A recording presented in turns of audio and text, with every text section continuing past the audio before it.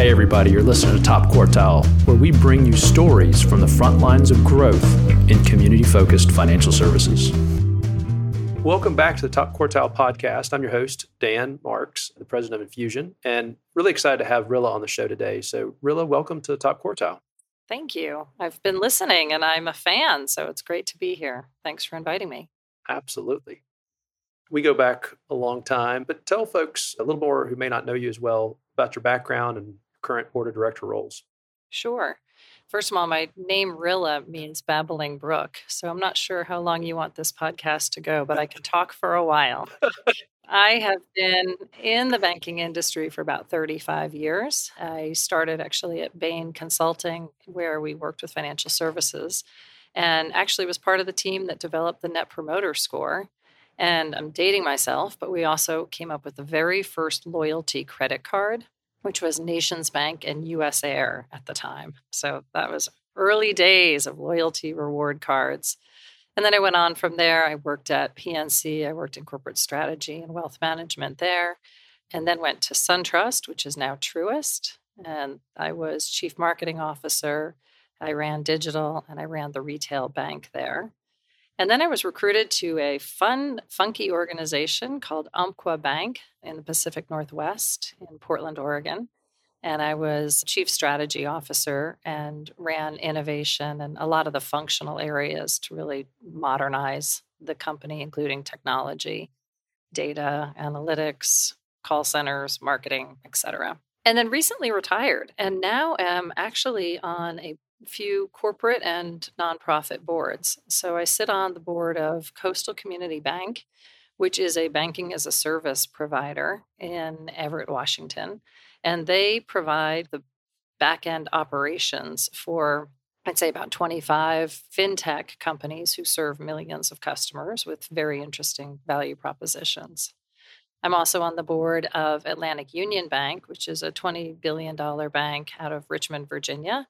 And they are a pretty traditional commercial bank, but very tech forward in how they are serving their customers. And I'm on the board of Nymbus, which is a modern core provider, really competing with FIS and Fiserv and trying to create some more nimble and cost-effective tech stack solutions for banks. And then my side hustle is I do some work in homelessness, which is a real issue on the West Coast. And I'm on the board of Central City Concern, which serves a vast set of issues that are causing homelessness. So that's a little bit about what I'm up to right now. And it's a pretty fun portfolio of work, I must say. Nothing like being retired, right? And having to cutting back. Yeah, retired is a word I don't really understand. I'm just not a full-time employee with one organization, but I stay pretty busy with all of these different organizations. Right. And doing some important work and not least with the helping address the homeless issue. So what is maybe one fascinating personal fact that most people don't know about Rilla? Well, a fun one is I juggled on the top of a 6-person water ski pyramid when I was 7 years old. So that's pretty fun. And given I'm 6 feet tall, it's hard for people to believe I was the top of any pyramid. But probably more interesting and more kind of applicable to the way I think is I'm dyslexic. I don't put that on my resume. I don't promote that. So it's probably something most people don't know. But I really actually think it has provided me with some superpowers. Dyslexics have a way of thinking in macro patterns and integrating various concepts together. I call it the balcony view. We can look down at issues and kind of put together puzzle pieces. And there are a lot of famous people who have been dyslexic, like Steve Jobs and Einstein and Jennifer Aniston. I actually think it's given me quite a few things that are difficult, but also a lot of capabilities that have been very handy throughout my career. Well, how did your background as a bank executive prepare you for what you're doing now and your current focus? There's nothing like having done it for when you're advising somebody to actually know how hard Yeah. it is to really do it. And having been an operator, I know how difficult it can be to even make small changes through large organizations. So I think that gives me some empathy for the executive team that I'm working with in these various organizations. But I also know that as an operator, it's really easy to get focused on working in the business and not pull up and work on the business. And I used to say you need bifocals for any kind of executive leadership job in a bank. You need to look down at the here and the now and make sure you're making earnings and really delivering and managing risk. But at the same time, you need to be able to look out on the horizon and see where you're going and making sure you are, in fact, headed in the right direction and you have a really good viewfinder on the vision of what you're aiming for. And as a board member, I think it gives us even more of an opportunity to not be down in the details of working in the business. And instead, we can work on the business and help guide the executive team to kind of look up more often and make sure they're really confident in the way they're going. I love the bifocal illustration. In that same vein, as a board member, what are some of the key issues you focus on yourself versus delegating to management? In the board world, there's a phrase I think is really important, and it's noses in and fingers out. And that is your job as a board member is to kind of sniff around and see where there might be risks or opportunities that aren't being addressed, but not to get your fingers in there and get in the weeds and tell the leadership team what to do. They are the executors. They know their business.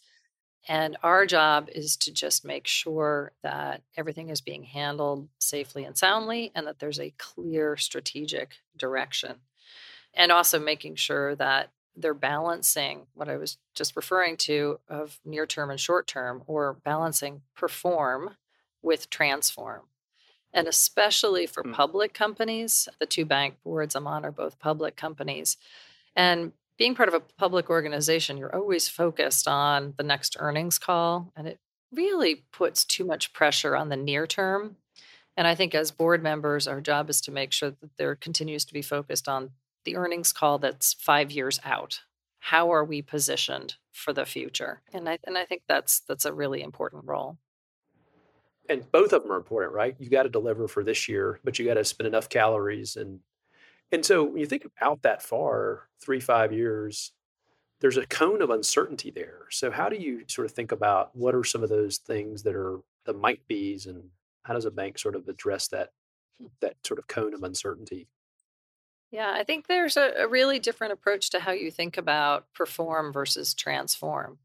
Even the people that you hire, the people who are great at executing a task flawlessly 1,000 times in a row, are different than the people who are creating something new from scratch, a whole new kind of risky idea. So I think banks need to maybe even have different teams that are focused on perform and transform and have a portfolio of transformational opportunities that they're pursuing. No one of them is over invested in to the point where if it doesn't succeed, the bank is at risk. But there's a range of ideas that are being pursued.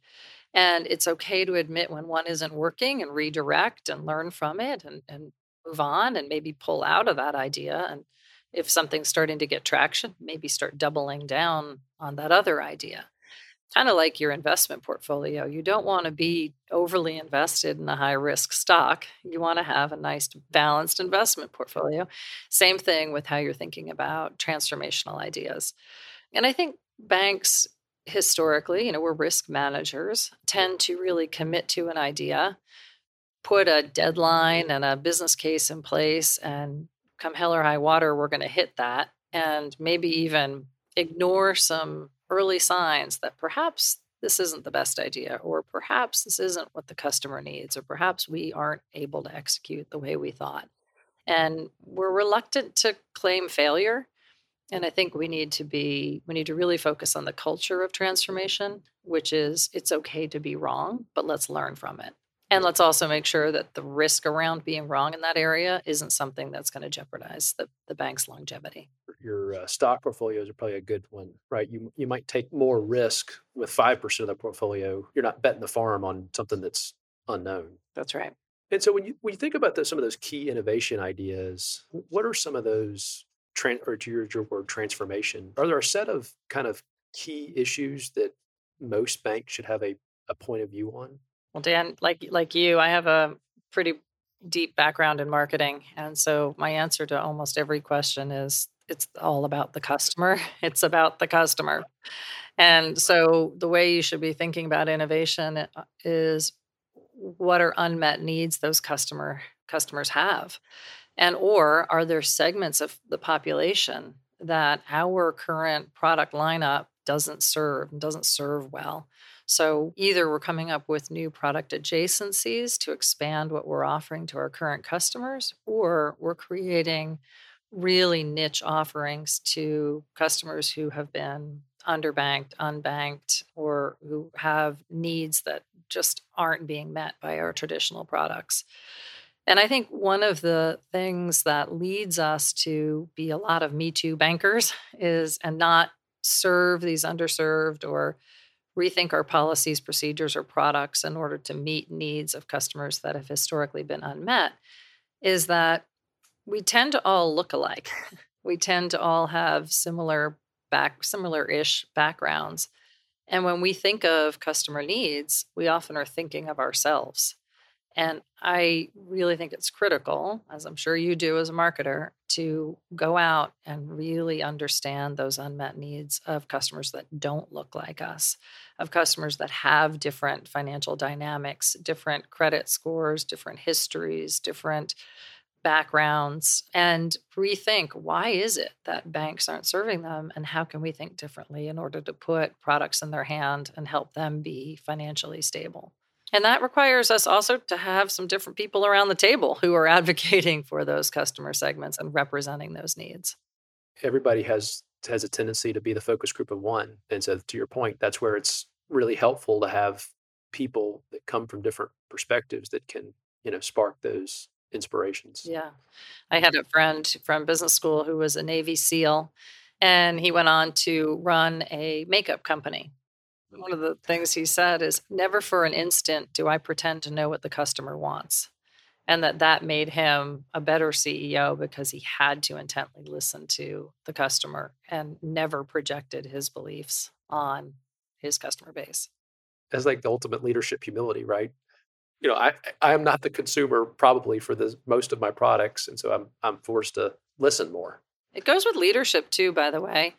I have never done the jobs of the people who have reported to me, or actually, with one exception. I ran departments that I never had run before. And I think what that made me do is really trust the team I had underneath me, that they had the technical expertise. And my job was to integrate what we did as a department with what the bank needed overall in order to deliver a comprehensive and integrated solution.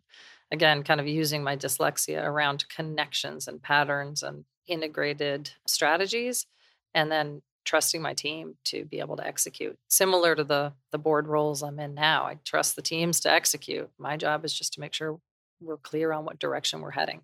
You mentioned the herd instinct. And so I think one of the challenges banks have is, and I love banking. I've spent most of my career in it. We work with some really fantastic banks around the country, but it is some of that is the regulated nature of what we do leads to some similarities. That's just a fact. But you talked about where to focus and which customers do you focus on. That's also important because so often you have maybe a bank that came from a specific geographic area and they have a real passion for that geographic area. They tend to view, oh, my focus is this area, whatever they define it, city, state, region. So as you've been different organizations, what's your sort of view on focus? And is it geography? How does geography play in that? How does other types of focus? How do you pick where you focus and maybe where you decide not to focus? It's interesting. The whole definition of community has changed. So a community bank, which is, as you just mentioned, used to be around your physical location. That was your definition of community, where eyeball to eyeball kind of branch interactions were the primary way to build connection, to build trust, and to offer advice. Now, in this era, and especially with COVID, the definition of community is no longer anchored in a location. It's actually more anchored in commonality. People who are experiencing similar things, value certain things, are going through the same sorts of challenges, and you seek each other out because you have something in common. And I think for banking, this is a huge opportunity for us to think differently and to think about those niche segments that don't have to live in within 2 miles of your branch, but have a unique set of financial needs. And you can build a community of people who are experiencing that same challenge and offer them, well, first of all, understand what their challenges are, push back on maybe some of the thinking and policies that have limited our ability to meet those needs, and start serving a niche community that has something more in common than just where they live. And more banks are able to create kind of niche digital banks that can go out to a much broader population, geographically broader population, using digital first technologies and partnering with organizations like Nimbus, who can give them the technology in order to stand up a separate, often separately branded digital bank that is very targeted to a very narrow set of customers. There's some great examples out there today of truck drivers. Truck drivers have all sorts of invoicing issues. They have all sorts of needing to go across the country. They need to make sure that they're billing the appropriate client for their jobs. What if we could help them with that? Or contractors. Contractors, again, needs to take account of all their invoices. They need to pay their subs. They need to collect from their clients. What if a bank could take that into account? And so I think the more narrowly you focus a customer segment or a community, the clearer you are with what their needs are, and then the more creative you are in how you can serve those needs, you can stand up a niche bank relatively quickly and give it a try and see how it goes. And if it doesn't work, shut it down. Maybe try another, try 4 or 5, do them all in parallel. I had another CEO on the show recently who observed niche is the new community. And he runs a very fast growing community bank that has defined the focus as there's 3 essential communities that they're serving. That certainly has an anchor in where they are physically, but he's saying that's a kind of a focus of following those customers. As you think about your experience, kind of compare and contrast being on the board versus working in a bank, what are maybe 3 key lessons learned that you believe would be helpful for bank management teams to understand? As a board member going into a board meeting, often the board package can be easily over 500 pages, sometimes 1,000. And there's just an overwhelming amount of information on running an organization. And that's true for board members the same way it is true for employees or teammates, that you can get overwhelmed in a sea of data or information. And what is really important is culling it down to the most important priorities. So, a very clear and articulated strategy that everyone in that organization and on the board can recite easily, that then is connected to a very clear set of scorecard metrics, a balanced scorecard that is measuring performance on progress against those key priorities, not just financials, which are rear view mirror, but lead indicators of how are we doing with our customers, how are we doing with our innovation efforts. And then really reinforcing that information as the priority focus when we're in a board meeting or when you're talking to your team. So I'd say that the lesson there is just crisp strategy connected to metrics and then aligning an organization around that. And it is amazing what can happen with thousands of employees getting behind a common set of priorities. You can really move quickly. And so I would say that's definitely one key lesson learned is simplify, communicate, measure, and align. The other I'd say is culture. Culture matters, and it's a hard thing to measure, and it's a hard thing to quantify or define. But at the end of the day, your financial brand is just your people, and it's how your people are interacting with their customers. It's how they're interacting in the community. It's how they're interacting with each other. And keeping your finger on the pulse of culture is a critical conversation that needs to occur in the boardroom. It often hasn't in the past. And I think that this new kind of war for talent is helping more companies realize that at the end of the day, that is the raw material that makes or breaks your organization is your culture and your team. So I would say putting an increased focus on that is absolutely vital. And I guess a third one would be the importance of transparency, of open, authentic communication and admitting when something's not working as I mentioned earlier, being willing to say, we tried something good for us. Here's what we've learned. Here's what we're going to do about it.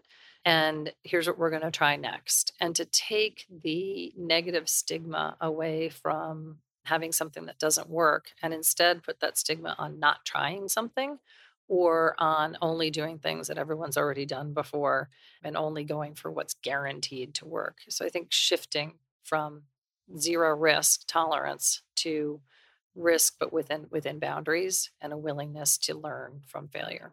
Yeah, it's so critical, and it's hard to do, right? Because as managers, especially if you're driving to a result, our jobs in some ways is to convert ambiguity to clarity, but it's so important, particularly back in that longer term time horizon, and say this is something that I need to try. If I try 10 things, some percentage of those will not quote unquote work. But like you said, it's what do I learn from that? And do you fail fast? If something's not going on a trajectory that's a good trajectory, that's always probably the trickiest thing is to say, when do I stop something that's maybe off to a slow start? Cut your losses. The other thing is if you're pretending it's working, the people who are working on it know better and they know you're masking something. And if you're not giving them a voice to be able to say what they see, you're not getting the best work from them. And you're pretending you have the answers when you're actually not as close to the issue as those folks are. So it can really hurt the culture to try to push ahead and pretend everything's okay. It's not. It seems like it got kind of these huge bank transformation programs come in and out of vogue. I think back to over the past 20 years, there's different waves. But any thoughts on your comments around how to avoid the twin traps of trying to be too aggressive and too massive on a transformation program as opposed to not doing enough? Where we sit today from a technology perspective is so different than where we were 10 years ago, maybe even 5 years ago, where transformation in the past, digital transformation in particular, was so dependent on a huge capital outlay with a traditional provider that would promise results in 5 years. And the path from here to there was resource intensive, it was risky, it was filled with hard steps. And I think now we can be much more nimble because we can partner with organizations, with fintechs or with cloud-based cores or other organizations that can enable us to trial our strategy, trial our transformation without having to change our core, without having to change our core digital banking platform. We can partner and test things much, much more nimbly using APIs, using clouds, using really great partnerships. So I would say the biggest thing is not to think about what do you need to make in order to test your transformation. It's who can you partner with in order to get something to market relatively quickly and see if it works with a less capital outlay in the beginning. Yeah, very well said. There's a lot of specialty providers. I just think about what we do with clients is a lot of times it's, hey, I need to accelerate data analytics or data-driven marketing. Hey, let me go do that quickly. Not that you couldn't necessarily do that internally or do it with hiring people, but it's a team expansion or a specialty expansion. It's kind of same thing with transformation initiatives. There are organizations where that is their specialty. That is what they focus on. They are really good at. Why would you try to replicate that when you're a bank? Partner with those people where that's their expertise and just integrate it into your offering. And what the bank should be focused on is who's the customer, what are the needs, what are the services they need to provide, and then how can they weave together the best solution using what they have or who they can partner with. Well, Rilla, the time has flown by. It's always great to talk to you for very good reason. As we close out, if you could go back in time and sit down to that slightly younger HBS grad or Bain consultant and share what you know now with your younger self, what would you share? First of all, that a career can be a jungle gym. It's not always a ladder. It's not vertical. Sometimes you have to go sideways in order to be able to move up. And sometimes it may feel like you're on the slide, but what can you learn from that and get back up there?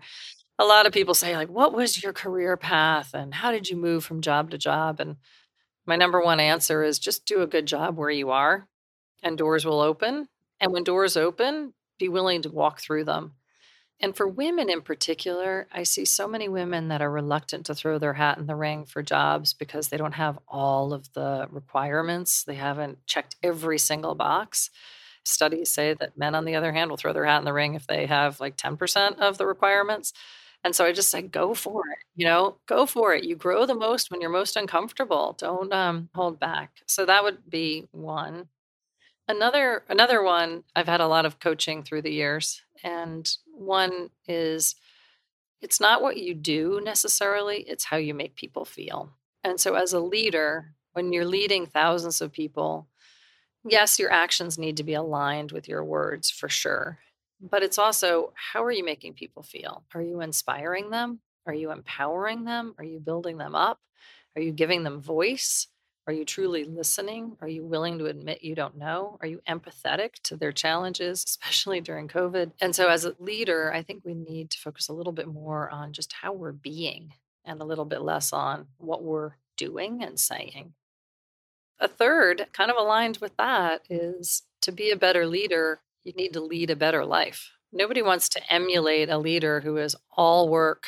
All they do is work all day. They're grinding it out. Their ego is driven by how many hours they're working and how much they're producing. And people don't aspire to that. So finding balance in your own life actually can lift your whole team up. Be more balanced. Bring more of yourself to the workplace. Inspire others to do the same. And fresh minds do the best work. And minds that have been open to other things and explored other passions can bring some of that passion into the workplace more freely. Thanks again for coming on the show. It's a pleasure to be here, and I look forward to listening to your future episodes. That's it for today on Top Quartile. If you haven't already, be sure to subscribe to Top Quartile wherever you find podcasts on any podcast app. And while you're at it, we'd really appreciate a 5-star rating. And if you're interested in getting an opportunity assessment, head over to infusionmarketinggroup.com to learn more. Thanks for listening.